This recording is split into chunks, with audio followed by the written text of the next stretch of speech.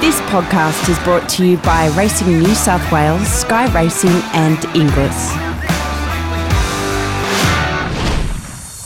Some of Australia's best race mares, many of them in foaled champion stallions, will be offered at this year's English Chairman's Sale, which will be conducted with online and telephone bidding on Friday, May the 8th. 55 fillies and mares form the main catalogue, headlined by multiple Group 1 winner In Her Time, Group 1 Oakley Plate winner Booker, who will be sold unreserved, Group 1 winner and four-time Group 1 place getter Unforgotten, Clean Up the Dam of Doncaster winner Natoya, in fold the Autumn Sun, Group 1 winner Young Star, a daughter of internationally respected stallion High Chaparral. Among the latest wildcard entries is the outstanding race filly Fundamentalist, a daughter of Not a Single Doubt, and in fold to Zoo Star. This filly was Group 1 placed 5 times. The Chairman's Sale will begin at 3 p.m. on Friday, May 8, online at inglis.com.au with a live broadcast hosted by Caroline Cerchi. For those looking for the right mare to create a commercial family that will breed on for generations, this is the sale for you. The English Chairman's Sale, Friday, May 8, online.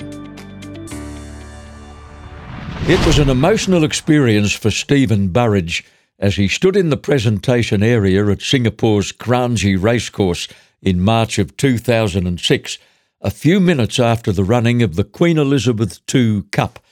As the trainer of the winner, Steve was about to be introduced to Her Majesty and the Duke of Edinburgh, who had accepted the Singapore Turf Club's invitation to be present on the day. The former Victorian jockey turned trainer had come a long way since the days of his apprenticeship to Jim Cerchi at Flemington, his first winning ride at Echuca, and his Group 1 win on Mighty Avalanche in the 1984 Oakley Plate.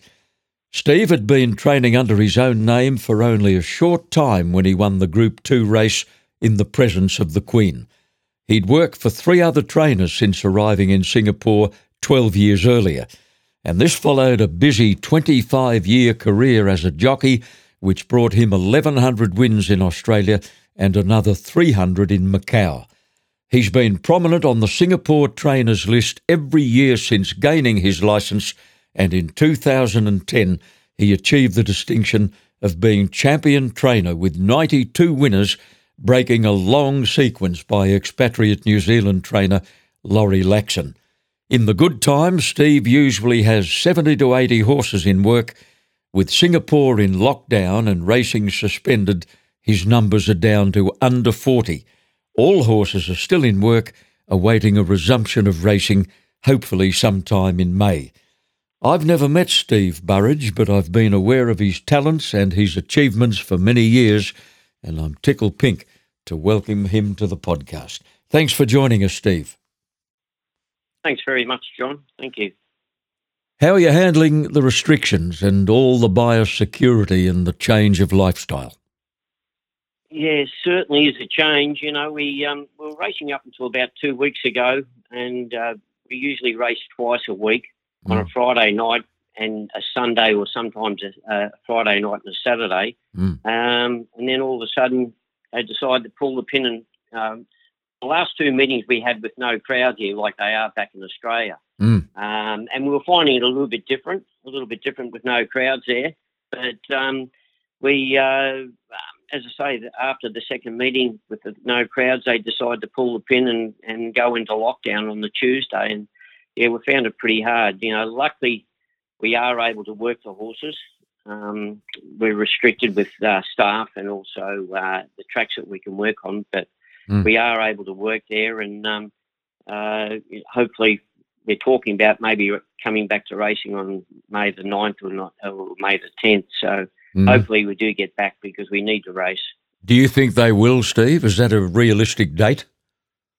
It's a little bit hard to say because the last 3 days our numbers have been up with people getting this virus, and unfortunately it's mostly in the dormitories where the Bangladeshi people are and the workers are, and I think because they're on top of each other, you know, they're quite crowded. You know, one or two get it, and then next minute it escalates, and now they're jumping to the 400 and 500s every day for the last 3 or 4 days. So hopefully this may settle down, because I think in general the local people and the expats that are here, it's very few and far between. But it's just these the Bangladesh people and the workers from Indonesia.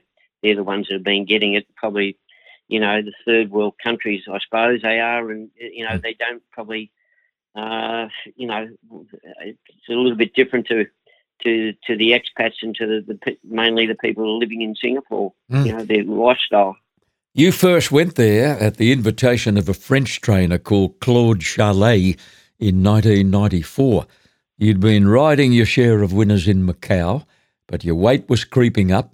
You were getting close to 40 years of age, and you felt it was time for a change of direction.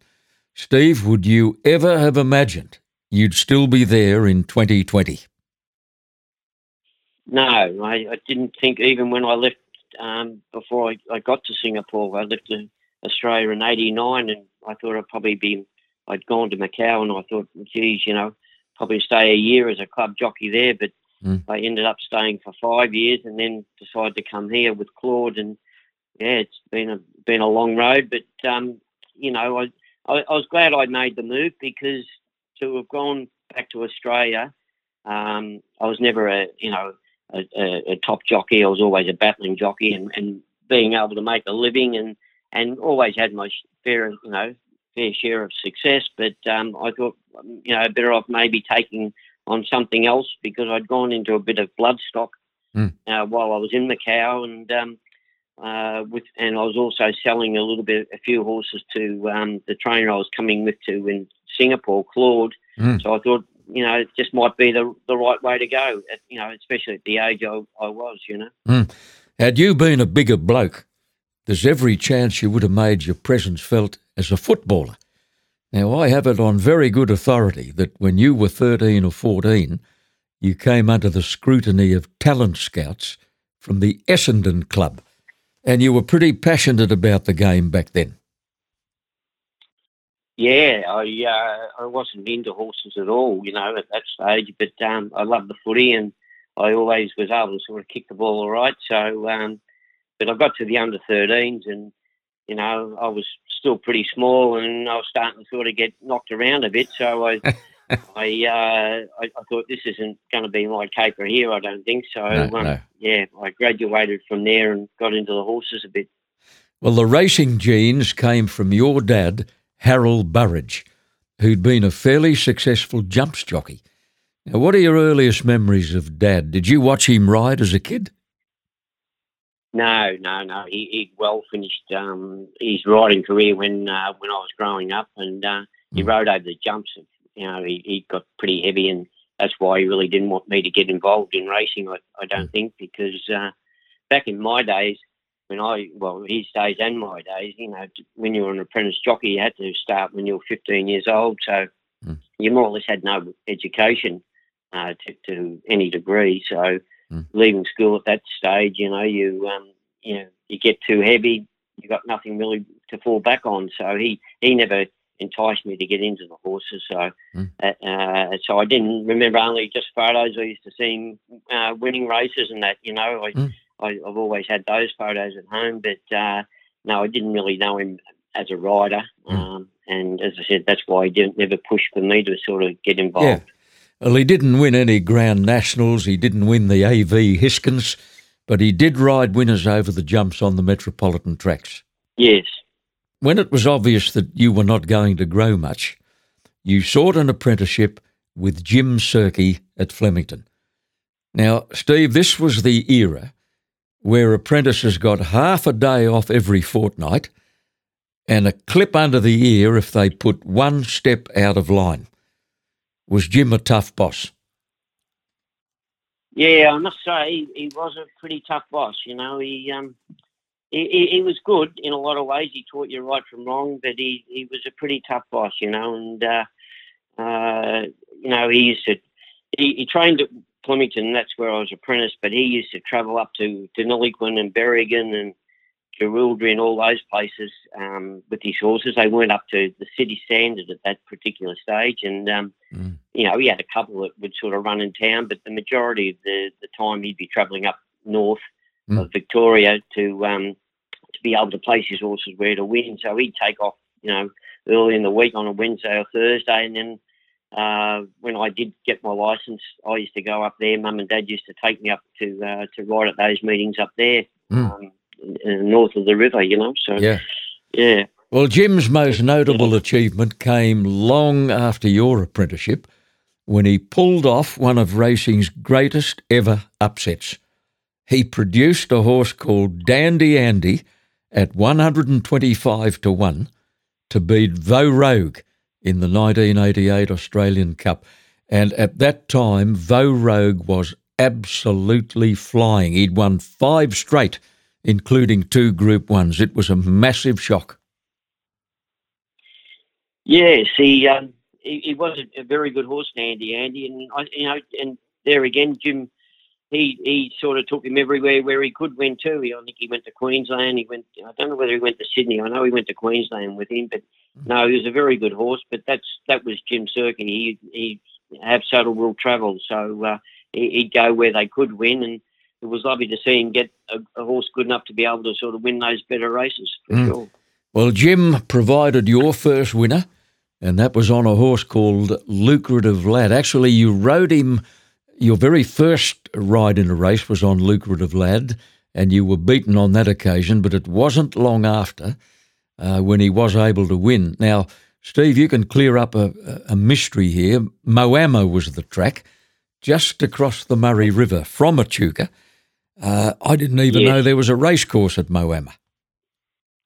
Yes, I used to race there. In those days, there was a bit of a circuit up there, Echuca, Moama, Werribee, Berrigan, and that. And it was they used to race the reverse way like they do in Sydney compared to Melbourne. So you got a bit of.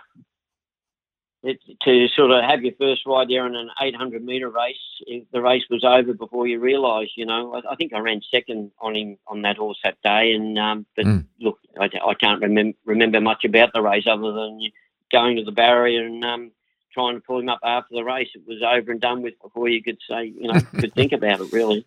But he provided you with your first win across the river at Echuca not long after. Yeah, I rode him in the 1,600-metre race, I think it was, and he won. I think the horse actually, Jim had a lot of apprentices, and I think there was about 4 apprentices that all won their first race or had their first ride on him. So he was a very, very good horse for kids to learn to ride on, So I was very happy to be able to get my first winner on him and get going. Do you remember your first Metropolitan win? It was at Caulfield on a horse called Ximenes. Yes, Kevin Esmond had the horse. He was also a trainer up at Echuca. So I because I was riding around the area and I'd had a bit of success at that particular stage, Kevin got me to ride this mare, Ximenes at Caulfield, and I think, she probably had about 50 kilos, and I claimed the 3 kilo or 7 pound off her back in the pounds days,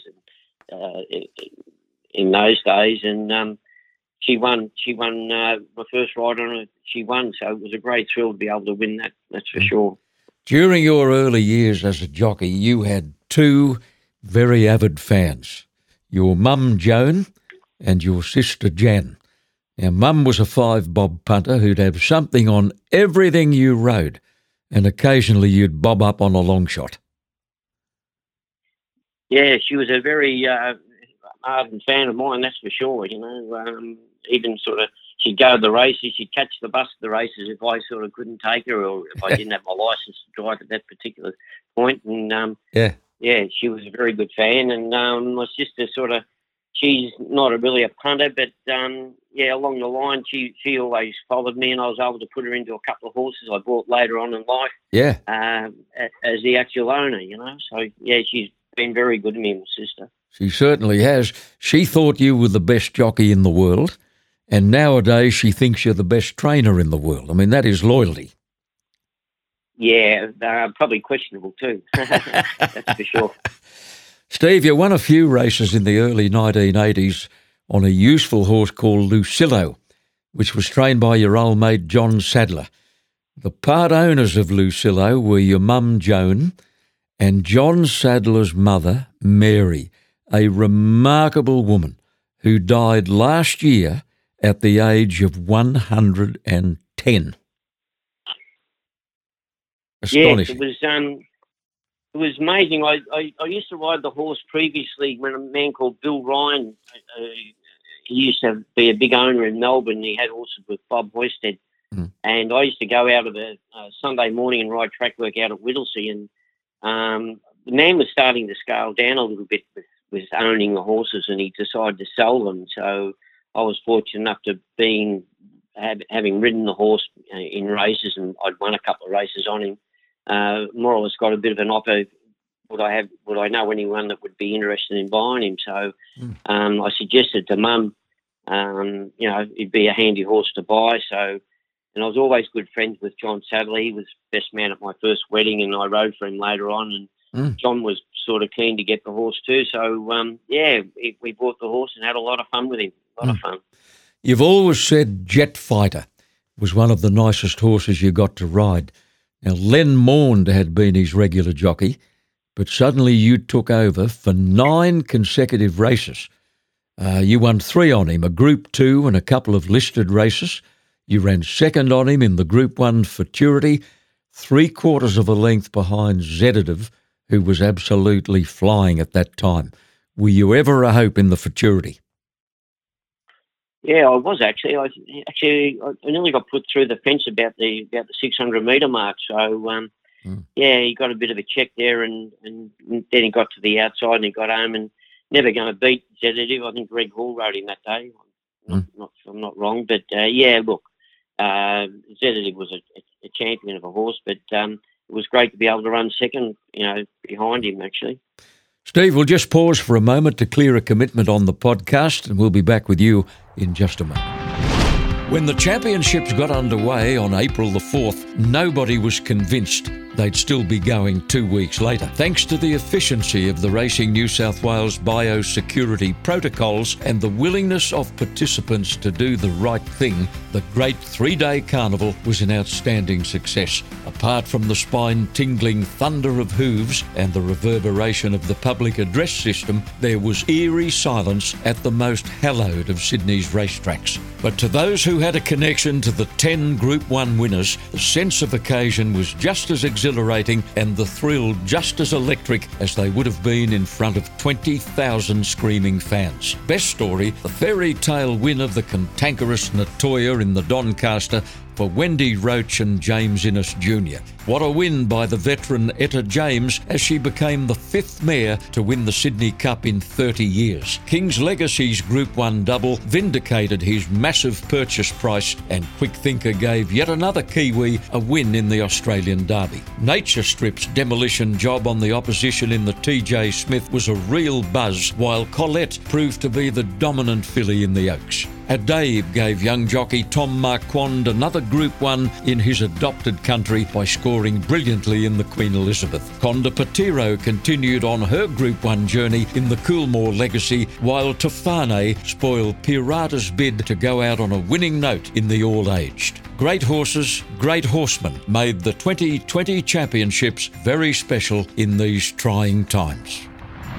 Special guest is former jockey, successful Singapore trainer, Stephen Burridge. Steve, the Saturday provincial and country meetings outside of Melbourne have always been the domain of those jockeys who can't get enough rides in town to make ends meet.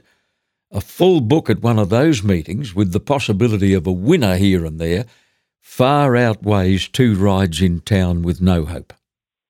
Yeah, for sure. No, I used to, being a lightweight, I could always get a few rides in town and that, but the Saturday meetings I used to always be able to get a full book. In those days we didn't have managers, so you sort of had to scout around and get your own rides, and not being tied up to any real big stable early on. You sort of, you had to sort of make a living, and yeah, that's what I sort of did. I decided to sort of go back to the country and ride at the main TAB meeting then, and I had a good bit of success. You certainly did. Well, many of the big stables sent their lesser lights to those meetings, and you would often be found riding for Bart Cummings or Lee Freedman at a provincial Saturday meeting in Victoria.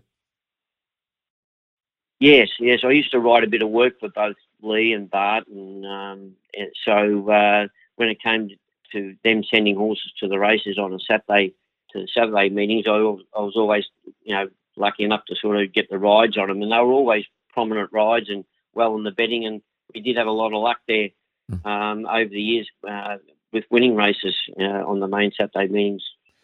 Well, there was one budding champion you got to ride very early in his career. His name was Superimpose.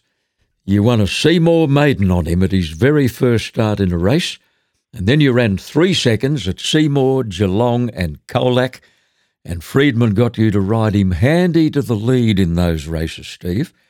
Now, we found out subsequently that was the wrong way to ride him.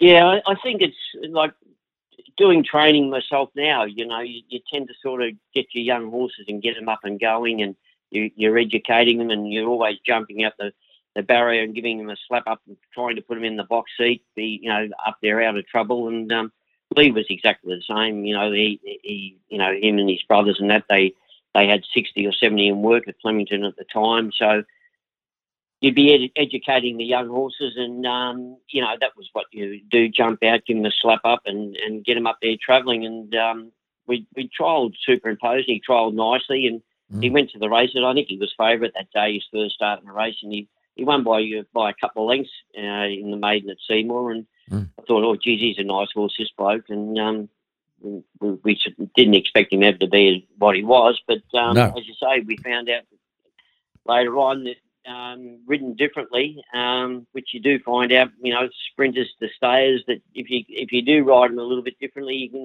the horse can turn their form right around, and he become a champion, and he was a real champion. Your association with Bart led you to your one and only ride in the WS Cox Plate. You rode a 3-year-old called Stormy Rex for Bart in 1977. You ran fourth to Family of Man, and you tell me you had no luck whatsoever. Yeah, I didn't have much luck that day. The stablemate, I forget the name of the horse. It was the stablemate, but Pat Trotter rode it. I remember that. And going out of the straight in the race, there was a bit of trouble up in front, and next minute I got skittled by Pat Trotter, and I went back to second last, I think it was, in the race. And anyway, he got home and run fourth, and I don't say I would have beat Family of Man, but I should have finished, right on their heels. And the form proved right after that, because he went on to win a derby, I think. Yeah, he did win Roy the derby. in the saddle. Yeah, only a few weeks later with Roy Higgins up. Yeah, that's right. That's true. That's for sure. Steve, your loyalty to Bart may have cost you a Group 1. On Caulfield Guineas Day, 1986, Bart asked you to go to Werribee to ride 4 horses for him. You could have ridden a horse called Abaridy in the Group 1 Caulfield Guineas. Abaridy blew from 140 to 1 to 250 to 1 before winning that Guineas with Gary Doherty in the saddle. Firstly, how did you go at Werribee? Well, I rode 4 winners there. I had a good day until after the last. Well, not after the last, but coming to the last, and then they had the Guineas race on from Caulfield, and I just happened to be in between races and was watching it. And well, in the run, I was sort of, he's back there. He's probably run home and run a nice race, really nice race. But because I had 1, 2 or 3 races on Abaridy at Sandown and I think at Flemington.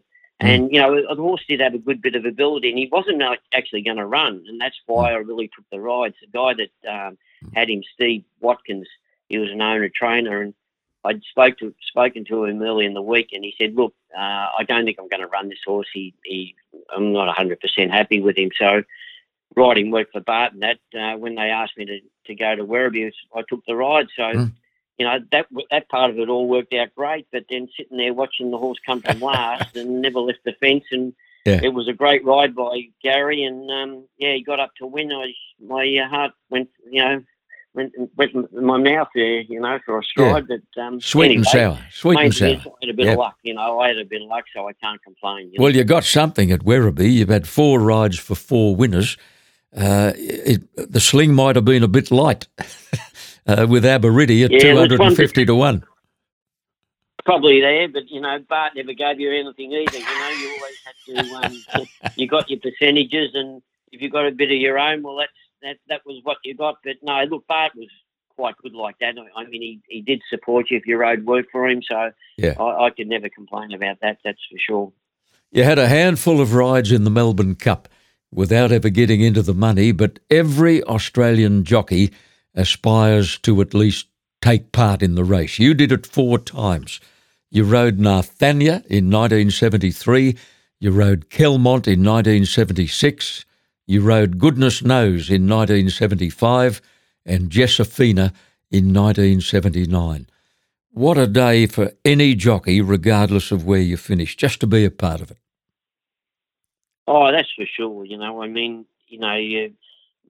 were all lightweight horses that were sort of were the last ones in the Cup, but it was still just very nice to be able to have rides and to go out there and be in the centre of the mounting yard with the big crowds that were there in those days. I mean, it was phenomenal, and especially the day I remember the day I rode Goodness Knows. I think Vanderham won the race, and they called us into the steward's room. Pat Lawler used to always call the jockeys into the steward's room to give you a bit of a lecture, don't do this and don't do that or you'll get suspended. And we walked in there and there was a big cloud coming over the track, and we're in there probably 10 or 15 minutes, and we came back out. And when we came out, well, the rain was that heavy, it was just unbelievable. And when we went out to get on the horses, we were in about 2 inches or 3 inches of rain, water. In the birdcage, absolutely. I was there that day, Stephen. I called that Melbourne Cup of 1976. I've never seen a storm like it, and I have no shadow of doubt in saying any other race but the Melbourne Cup, that meeting would have been off. Oh, for sure. I actually can't remember seeing the last 5 furlongs or 1,000 metres of the race. It was that we'd pulled all our goggles down, and I think you could even see with Bobby Skelton when he came back, he was just you could see 2 little spots where his eyes were, but he was just covered in mud. It was horrific, the rain, but it was still great to be able to ride in the race, and I'll never forget that, riding in the Cups, that's for sure. And old Vanderham with his rather high front leg action ploughed through that track like an outboard motor. Yeah, you're not wrong there, that's for sure. Yeah. You were an active jockey in Victoria in a golden era of fellow riders: Roy Higgins, Harry White, Pat Hyland, Gary Willits, many, many others. But like so many Victorian riders of your generation, Higgins was your favourite. Yeah, Roy, I used to sit next to him in the jockey's room at Flemington, and I don't know why, that's where I was positioned, but just to sort of be beside him, and you'd ask him questions, and he'd just turn around and he'd go out of his way to sort of help you. And as you say, like, we had such great jockeys in those times. Mickey Gore and Alan Trevena as well, and Stan Aiken. Stan was in his prime then, and then come along Darren Gauchi, and I mean, well, you know what Darren was like, but no, it was great. But yeah, I really appreciated Roy. You could sit down and talk with him, and he'd just come out of his shell and tell you all what you wanted to know or what you wanted to hear, and it was all good advice, that's for sure. He never changed, Roy Higgins. At any part of his career, he was the same bloke when he pulled the pin as he was when he had his first race ride. Yeah, I've heard more than one person say that. I've never actually heard anyone say a bad word about Roy. No. The whole time I was riding in Melbourne, he was a lovely guy, a great ambassador to racing, despite a torturous battle with his weight, somehow he lasted 25 years as a jockey. He rode 2,300 winners and he won 11 Melbourne Jockeys premierships, and that will stand as a testimony to the late Roy Higgins as long as racing survives in Australia. Yeah, he used to have a cigar or two too, you know. He loved a cigar. Stopped him eating. Yeah. Yeah, you're not wrong now. I think he'd go through 2 or 3 of them during the day, you know, when he couldn't sort of eat, and he'd be sitting back in between rides, and he'd be pulling out a cigar and having it. But that was just one thing he could enjoy, was a cigar, that's for sure. Well, paying tribute to Roy Higgins is a perfect spot, a perfect point at which to bring down the curtain on segment 1 of our interview. Steve Burridge will be back very shortly for segment 2.